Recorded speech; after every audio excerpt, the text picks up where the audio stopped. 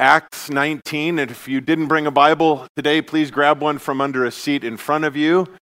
Acts 19 is where we find ourselves. If you're new to Calvary Chapel, we go through the Bible verse by verse, chapter by chapter, book by book. We've been going through the book of Acts.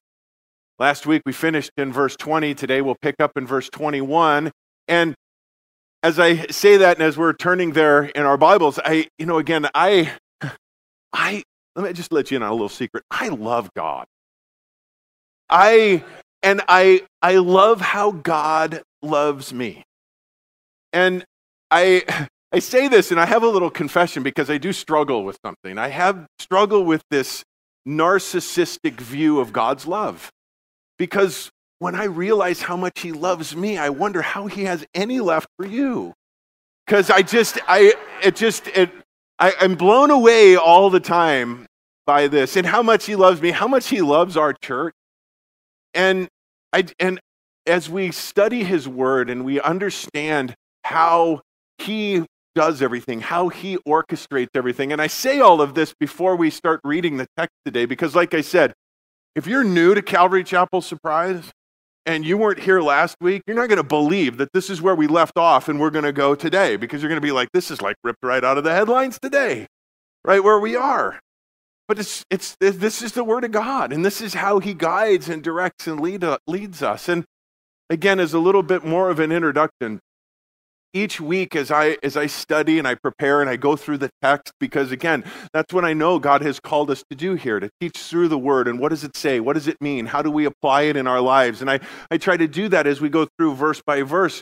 But this week, as hard as I tried to do that, it wasn't coming together that way. And I just felt the Lord just laying on my heart and really impressing on me that He had a message specifically for us as a church.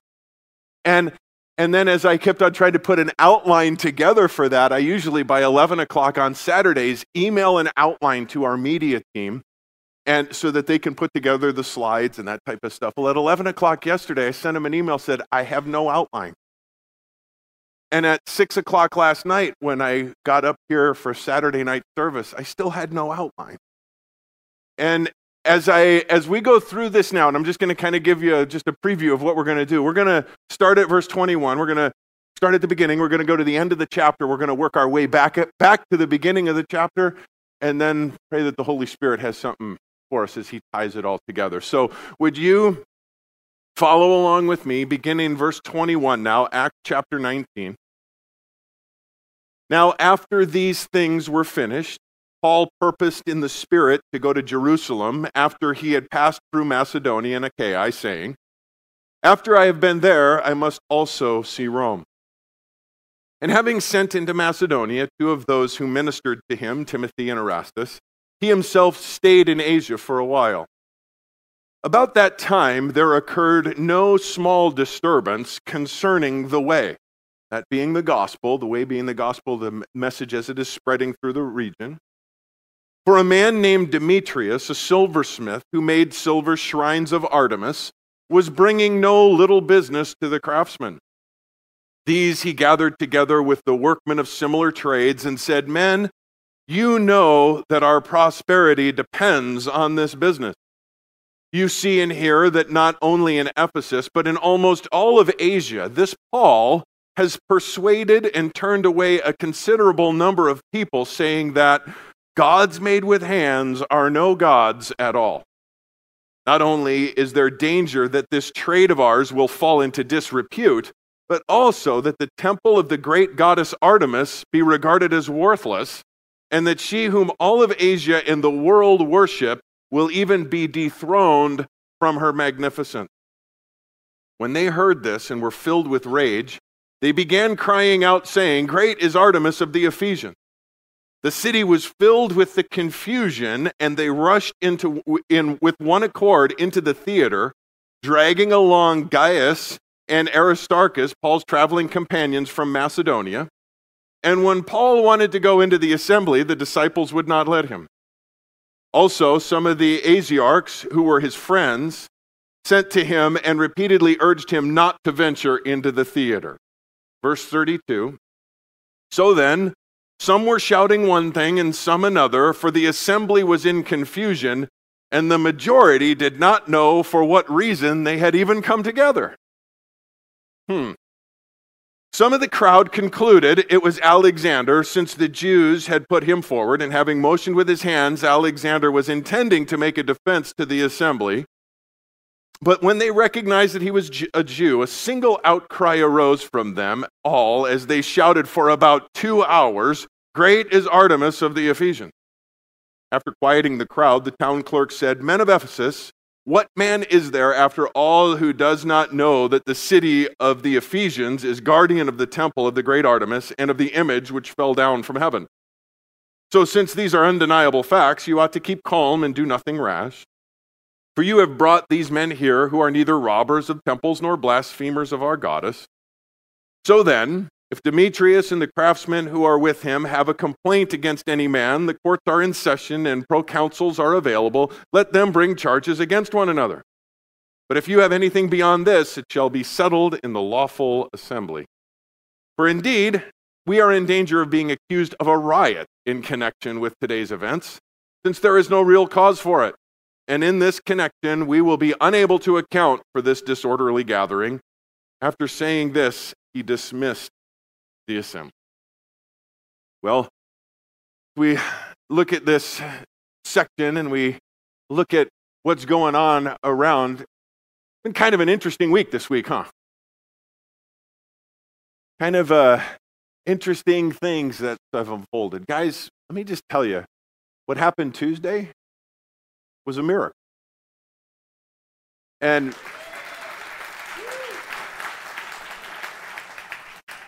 I think as we look back on this, we look back over the past several months, most of you probably know, Franklin Graham made it a point to travel to all 50 states, meet at every state capital, and have a time where Christians gathered together to pray, to be encouraged to vote, and to be encouraged to get involved in what is going on in our country.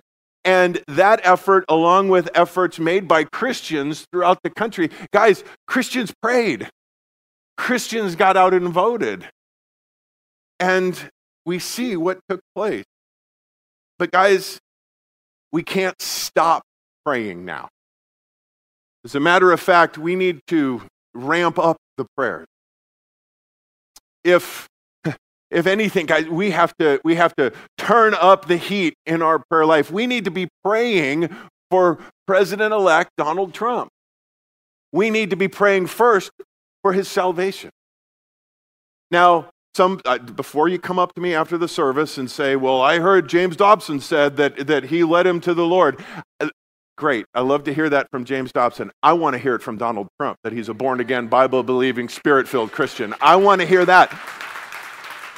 I want him to have the boldness to say that I'm going to lead the country as I follow Jesus. That needs to be our prayer, that he follows that. Pray for Vice President-elect Pence, who is an outspoken believer, who has boldly proclaimed his faith in Jesus. Many of those that are being considered for cabinet positions are born-again believers. And let's pray that continues. The Supreme Court position that's available, filled with a Spirit-filled, born-again believer who will uphold our Constitution. Those are all things that we need to be praying for. But guys, let me go back a step, because I said that what happened on Tuesday was a miracle. But guys, the miracle is way bigger than that. It's way bigger than that. You see, I don't know how many of you went to bed on Tuesday night worried. Went to bed on Tuesday night concerned. Woke up Wednesday morning with a little anxiety. But let me tell you, somebody who had no concern, no anxiety whatsoever, that's the Lord Jesus. Because he wasn't on the ballot. I don't know, I hope none of you wrote in Jesus on your ballot, because he wasn't up for election, guys. His seat's not available. His seat is permanently filled. He's King of Kings and Lord of Lords. He is the sovereign God of the universe. And guys, as we look at this, as we move forward with this, there is an incredible opportunity in our country right now. And again, political things aside, the opportunity I'm talking about is not the Republican-filled government. it's for the Spirit-filled church. Because, guys, what the miracle I'm seeing that took place on Tuesday is that an overwhelming number of people in our country said, I'm sick and tired of what's going on. I am fed up with what is going on around me. And I'm not talking about the fact that they don't have jobs or all of these types of things. Yes, that was clearly spoken on the political end, but I'm talking about on the moral end. I'm talking about on the ethical end. As we've been praying, and I know you've been praying, I know as Christians around, we've been uniting in prayer in this, that we would as a country repent. And I believe that's the start. I believe that part of the miracle that we see on Tuesday is this outcry of people that says, I'm tired of being lied to. I'm tired of being told. They might not say this in their words, but in their hearts and in their response, they're saying, I'm tired of being told that I can live my life however I want to and that I'll find happiness in that because I've tried it and it's not working. I'm tired of being told that if I somehow become like that movie star or follow that person, I'm going to find joy in my life because I've tried it and it's not working. I'm tired of being told that I can drink all of this I want, do all of this I want, watch all of this I want, and there's no problems because that's not working. That's what I believe is the real miracle that's taking place. And we have an opportunity as Christians to respond in that. You see, it's interesting when we now we go back to the text and we're going to work our way back up to the beginning. What is taking place here in Ephesus? Paul writes to the church in Corinth during this process, before he's going to go and visit Corinth, and we'll get there in the weeks to come should the Lord tarry. We'll get to that point when he gets back to Corinth. But while he's still in Ephesus, he writes to the church in Corinth and he says, but I will remain in Ephesus until Pentecost, for a wide door of effective service has opened to me, and there are many adversaries. A wide door of effective service. We looked at that effective service last week. We'll touch on it again in a little bit. But the gospel is spreading throughout Asia. It is going crazy at Paul's time. And he said, this door has been opened, but the adversaries are great, and they're coming against it hard. Jesus says in Revelation chapter 3 that he opens doors that no one can close. But that doesn't mean the enemy won't try to close them. And Paul says, this door's been open for me. I'm going to stay here and I'm going to continue to minister for a while. Guys, as believers, as Christians right now, the door's been opened for us. And that door can't be closed by man. But don't be fooled in one bit that they're not going to try. That they're not going to do everything in their power, and the enemy who is controlling all of that isn't going to try to close that door. Using his tools, deception, confusion. Deception, understand too, deception is more than being lied to. Deception is believing the lie. If you can't be deceived unless you believe the lie. If I told you I just recently sold my house for $1 billion, that would be a lie. But unless you believed it, you haven't been deceived. His tool is the lies that deceive. And he does that through confusion and we see that as it's laid out here. And the root cause behind all of it, guys, is idolatry. We see what it comes here, that idolatry is the driving force behind that. This is being taken away, and that's what's causing this uproar. Guys, an idol is anything that is placed before God in our life. Anything. The first commandment, God says, you shall have no other gods before me. Now, these idols that we're seeing spoken of here, talking about graven images, they're making silver idols to follow after, obviously many from wood and stone and that type of thing. And keep your finger here, please, and turn to Isaiah 44.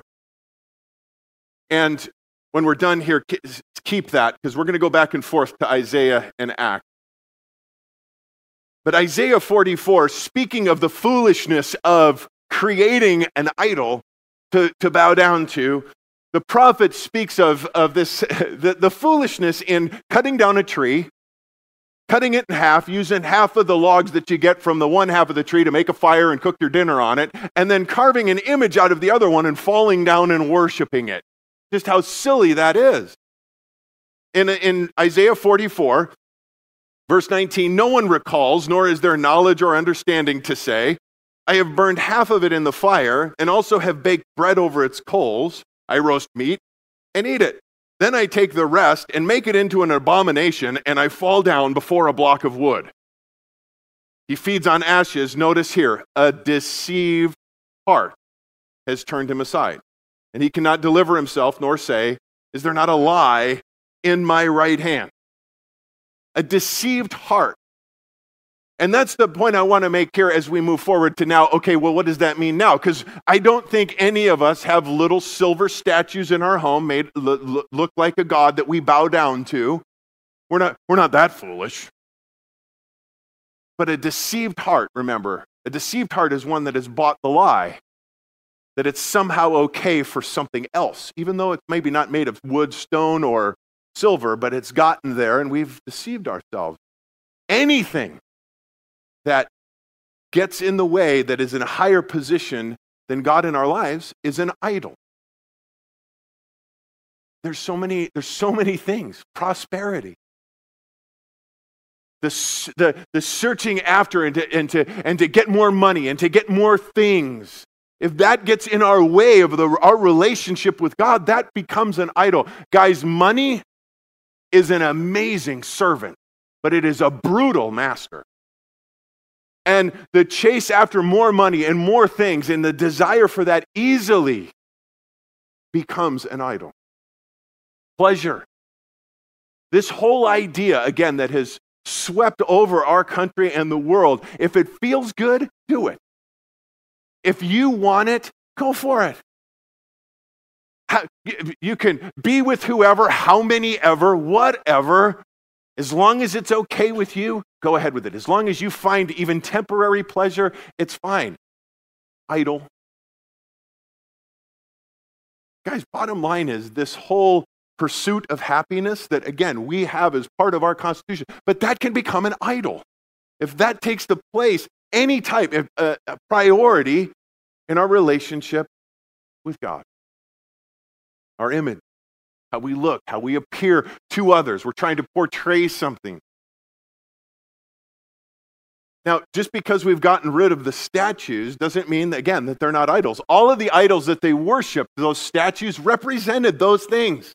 They worshiped Artemis because they wanted prosperity, because they wanted pleasure. But there's some others that are a little more subtle as I was trying to think about that even with our time right now. About technology being an idol. That our pursuit to know more and more and how to use this thing and how to use that thing or whatever. Time. Combining technology and time. I won't ask for a show of hands. Anybody had their prayers interrupted by their iPhone? Hang on, God, I got to get this.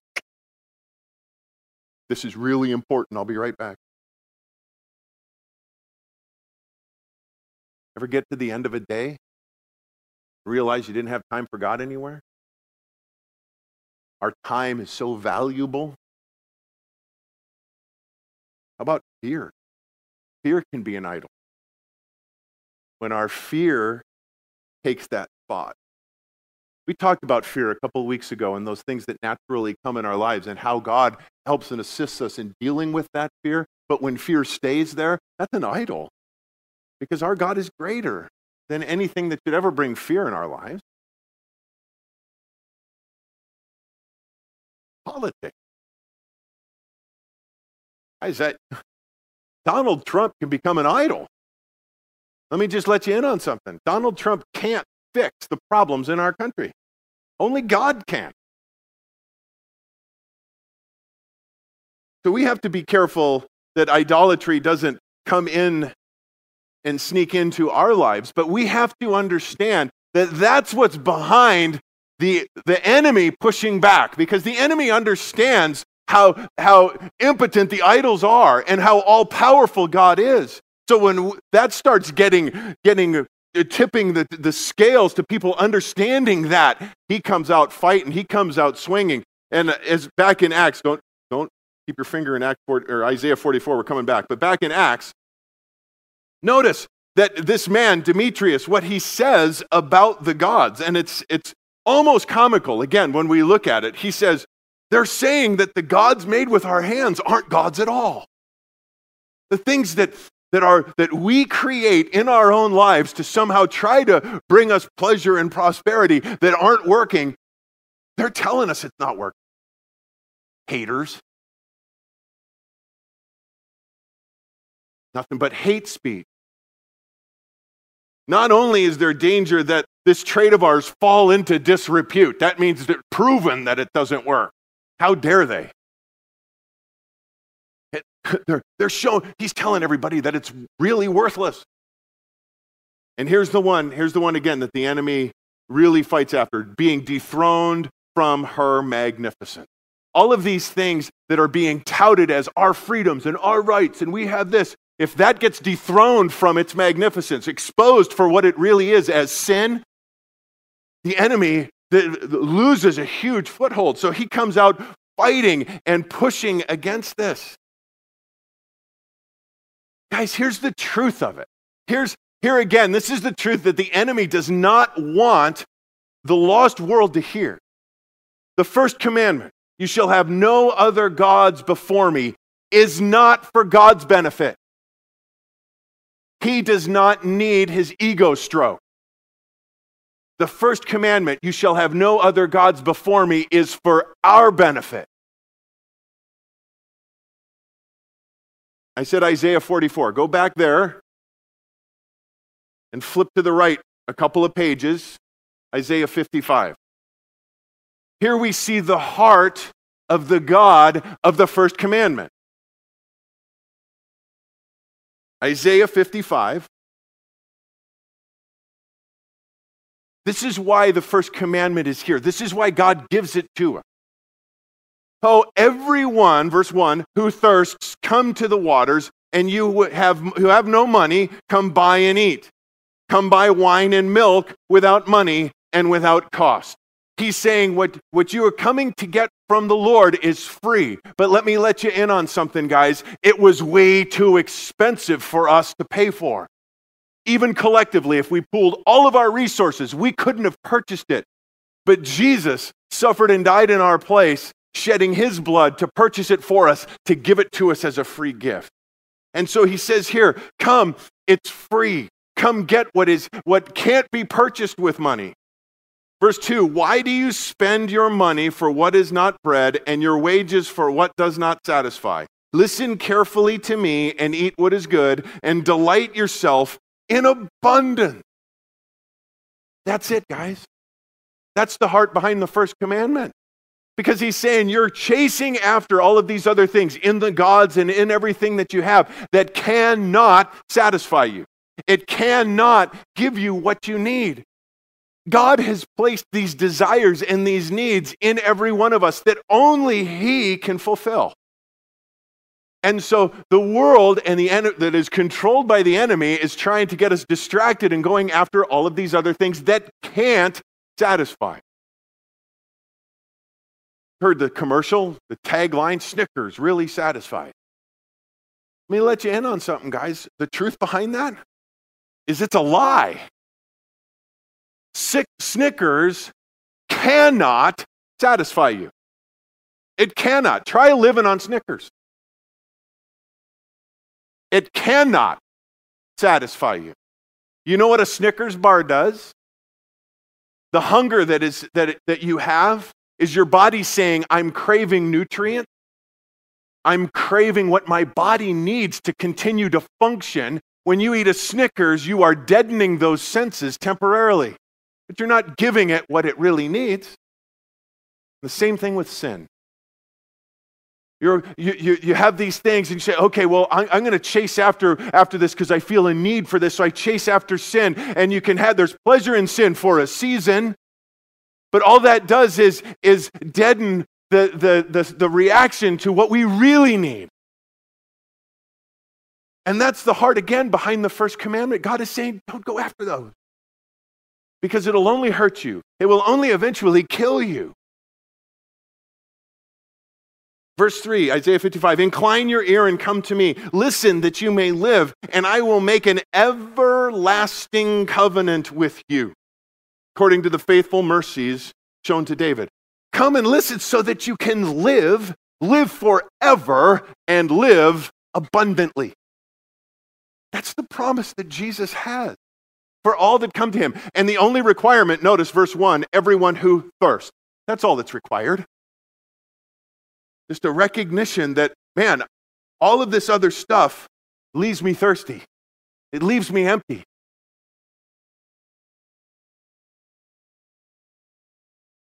As we continue to work our way back up to the beginning of our text today, what caused this outcry? This Demetrius, who gathers together all of these other silver idol makers, all of these guys that probably are this big, huge idol makers union, 666, that they got this thing and they're getting together and starts this whole uproar. What caused all of that? Well, verse 20 that we looked at last week, notice it says, so the word of the Lord was growing mightily and prevailing. The word of the Lord was growing mightily and prevailing. It was spreading, as we said. And it was prevailing. That means that people were believing it and it was having an effect on their lives and things were changing. That people stopped buying idols because they realized that they're foolish. Why would I buy an idol? That's silly. When the true and living God, who can't be made into something with human hands, has given his own son for me. So that if I just receive his free gift, I can have everlasting life, and I can have joy unspeakable, and I can have hope that can never be taken away from me. Why would I go there?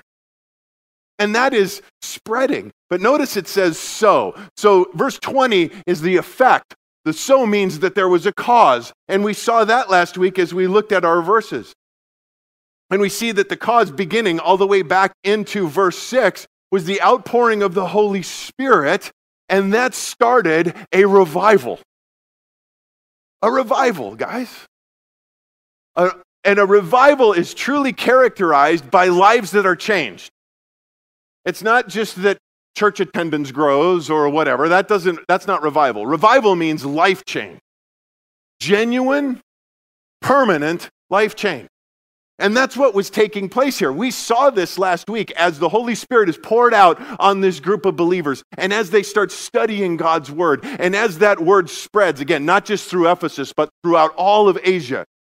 And that takes place without podcasts and without CDs and without iTunes accounts or whatever. It spreads throughout all of that because people were hearing it and taking it back themselves. They were sharing it with their families and their friends, and churches were popping up all over the place. Real revival.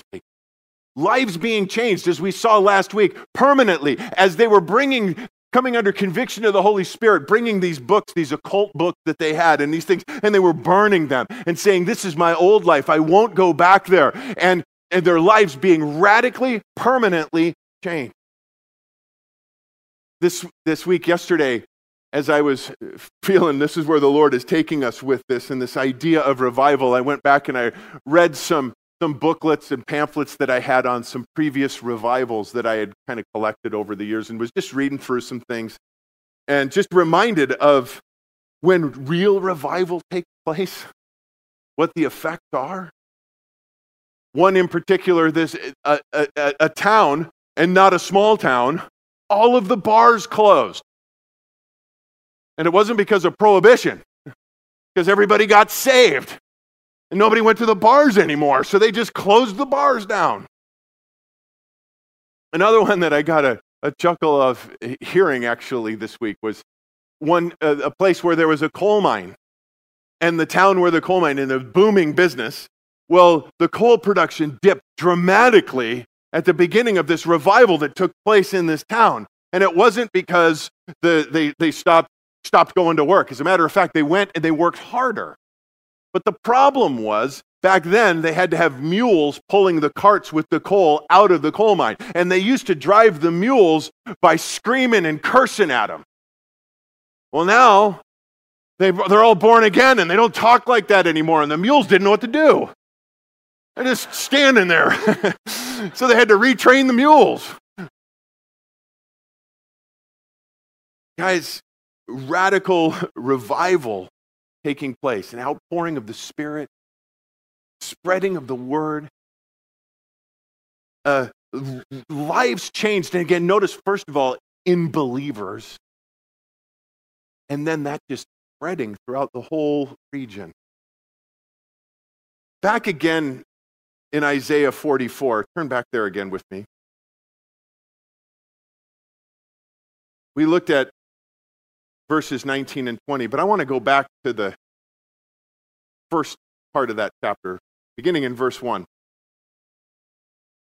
Now listen, O Jacob, my servant, and Israel, whom I have chosen. Thus says the Lord, who made you, and formed you from the womb, who will help you. Do not fear, O Jacob, my servant, and you, Israel, whom I've chosen. For I will pour out water on the thirsty land, and streams on the dry ground. I will pour out my Spirit on your offspring, and my blessing on your descendants, and they will spring up among the grass like poplars by the streams of water. This one will say, I am the Lord's, and that one will call on the name of Jacob, and another will write on his hand, belonging to the Lord, and that will name Israel's name with honor. See, the Holy Spirit is going to get poured out. I will pour out my Spirit.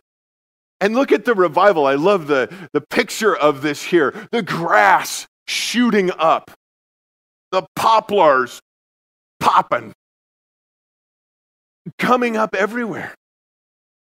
Spreading. Verse 6, thus says the Lord, the King of Israel and his Redeemer, the Lord of hosts, I am the first and I am the last, and there is no God besides me. Who is like me? Let him proclaim and declare it. Yes, let him recount to me in order from the time that I established the ancient nation, and let them declare to them the things that are coming and the events that are going to take place. Verse 8, do not tremble and do not be afraid.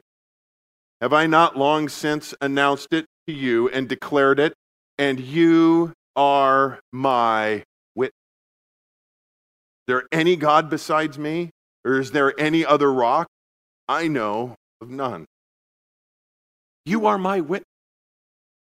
Again, we remember back in the first part of Acts as we were looking, Jesus, as he said, the Holy Spirit will come upon you and you will be my witnesses in Jerusalem, Judea, Samaria, and the ends of the earth.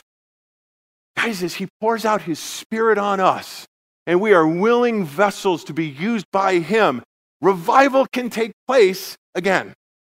Revival can happen again. In Matthew chapter 5, Jesus speaking to Christians, speaking to us as Christians, he says, you are the salt of the earth. But if the salt has become tasteless, how can it be made salty again? It is no longer good for anything except to be thrown out and trampled underfoot by men. You are the light of the world. A city set on a hill cannot be hidden, nor does anyone light a lamp and put it under a basket, but on a lampstand, and it gives light to all who are in the house. It's the Lord speaking to us as Christians. He says, you are the salt of the earth. You are the light of the world. It's not a commandment to become salt. It's not a commandment to become light. He's telling us you are. And by the way, the original language as it's written is, you alone are. It means there's no plan B. That means guess who it's up to? It's up to us. We're the salt of the earth. We're the light of the world. And we are effective in our distinctiveness, in our difference. And when we see this and we understand there's many things, and there's a whole lot to talk about in this little section here, but But the salt, what does salt do? Among many other things, it creates thirst, right? If you've ever wondered why you can get a big old bucket of popcorn for $2 at a movie theater, the reason is because they sell sodas for $10. And they're smart. They know that you're going to need that soda after you start eating the popcorn because it creates thirst. Guys, our lives should create thirst in others. A thirst that can only be satisfied by the living water that we can share with them. Out of us, Jesus said, will flow torrents of living water as we allow the Spirit to come upon us and be used by Him. We're the light of the world. The light of the world. But guys, we can't produce light. We can only reflect it. Jesus goes on to say in verse 16, Matthew 5, "Let your light shine before men in such a way that they may see your good works and glorify your Father who is in heaven." Notice it does not say produce your light. It doesn't say strive to be light. It says let your light shine. Let it happen. But again, as light reflectors, Jesus is the light producer. We're light reflectors. Just like the moon reflects the sun's light. So if you go out tonight and you look up into the sky and it's not a cloudy night, you can see the stars, but you can't see the moon, what's the problem? What's gotten in the way? The world has gotten in the way. The world has gotten between the sun and the moon. And guys, if we are not shining as we should, the same problem is true. The world's gotten in the way. There's an idol there that needs to be dealt with. There's something that has gotten between us and God. And if we deal with that as we should, and we shine like we should, notice Jesus said that they will see, they'll notice, and they will glorify your Father who is in heaven. Guys, that's how revival spreads. As they see and they understand. And again, like I said, I believe that we are in a very unique situation with an incredible opportunity. It's been laid out before us that our country is saying, I'm tired of being lied to. And we're like, okay, we know the truth. As they see hope in us, and we can then share that truth with them, it says that they'll glorify our Father in heaven. Now, many will, many won't. Now, but Peter addresses this as to how we are to behave with those who will come against us strongly, who will push back against us. In 1 Peter chapter 2, he says, keep your behavior excellent among the Gentiles, so that in the thing in which they slander you as evildoers, they may be, because of your good deeds, as they observe them, glorify God in the day of visitation. Guys, we need to keep our behavior excellent. Remember who we represent. We are shining His light. We need to keep our behavior excellent. We need to continue to do as we are called and know that we are to do. And it says that slander you as evildoers, the things that we do that are even right, they call evil. Guys, we live in the times of Isaiah where he says that men will call evil good and good evil. That's going to happen. That's already happening. But we need to keep our behavior excellent so that in that time, they will glorify the Lord when they see and they understand the truth. And they're going to say, they did it. It wasn't because I didn't know. Well, again, guys, kind of this. So what does this mean for us? Again, we're in a very unique time. And I believe the miracle from Tuesday is that you and I now know that there is a great opportunity for us. We unite together. We continue to pray. We ask that the Holy Spirit continually be poured out upon us. We deal with any idols in our lives, and we share the hope that we have. That we are used in this, I believe, brief time. God has poured out His grace again upon us and allowing us this opportunity. We need to deal with it if there's idols in our lives, if there's things that are affecting that light. Let's deal with that today. And as I think of this revival and I read these things, I get excited about that. I don't know about you, but hearing about those things, isn't that kind of exciting to think that that could happen again? Let me ask this question. I've asked it before, but why not?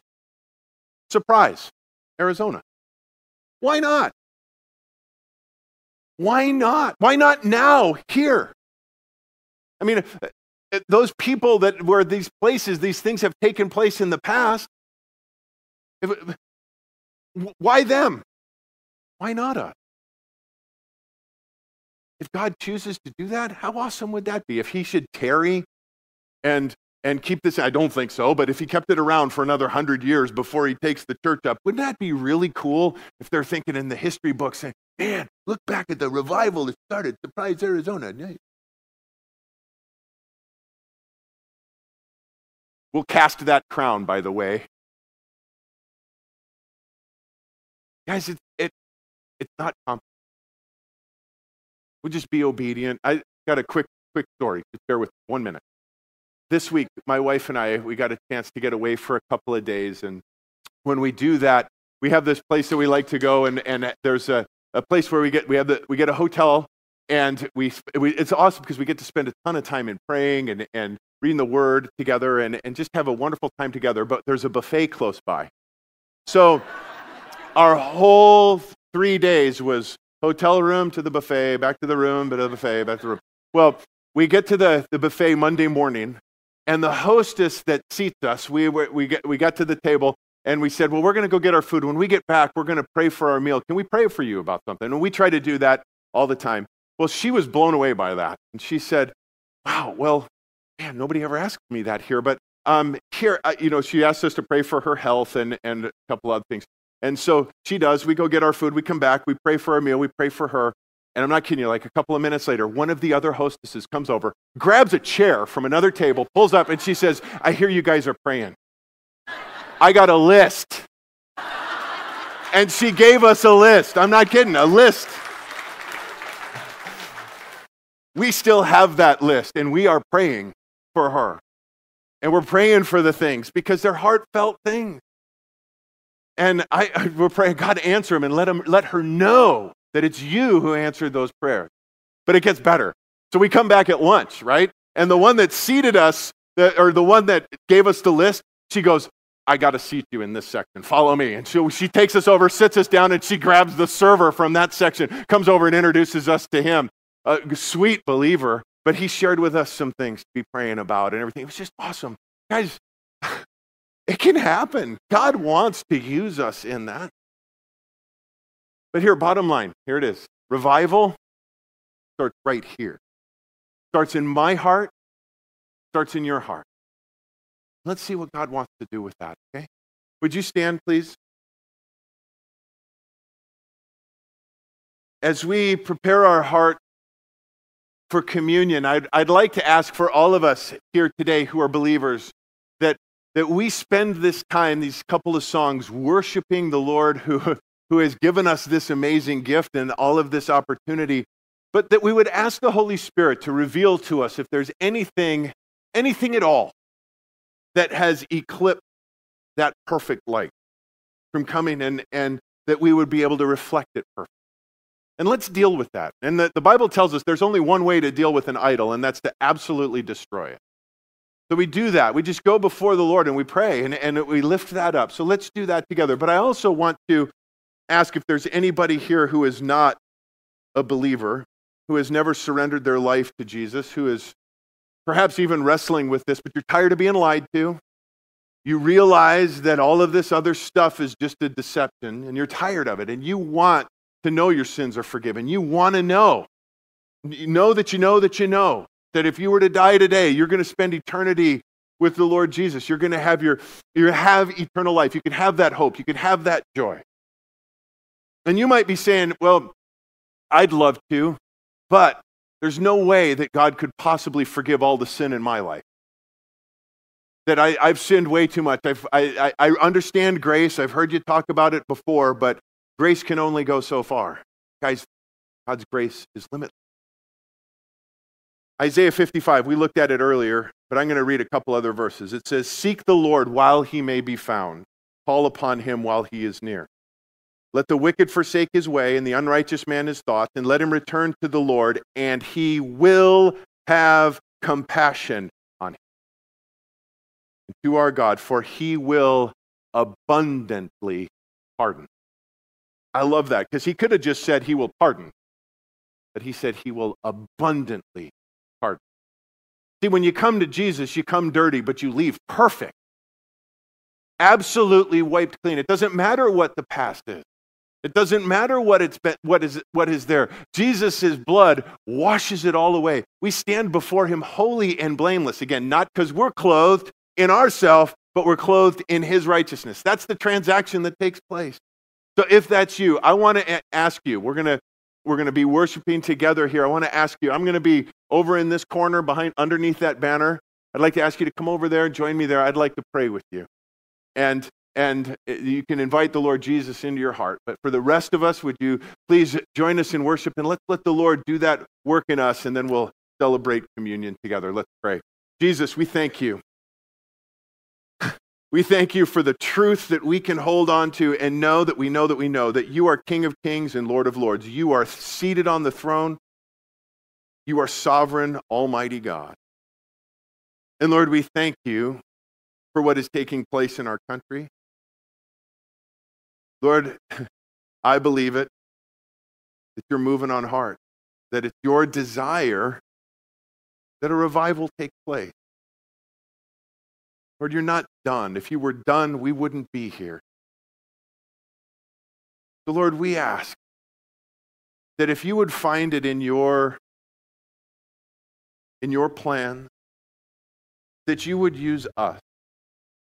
And Lord, we realize that if that's going to be the case, we have to deal with whatever idols might be in our lives. So as we worship you now, would you please speak to our hearts individually, personally. And as you do, and as you reveal those things to us, Lord, we nail them to the cross, Lord. We turn our back to those things and we turn fully to you, because we desire to be those lights shining brightly for you. Use us, Lord, in this time. We thank you and we praise you for who you are. In Jesus' name, amen.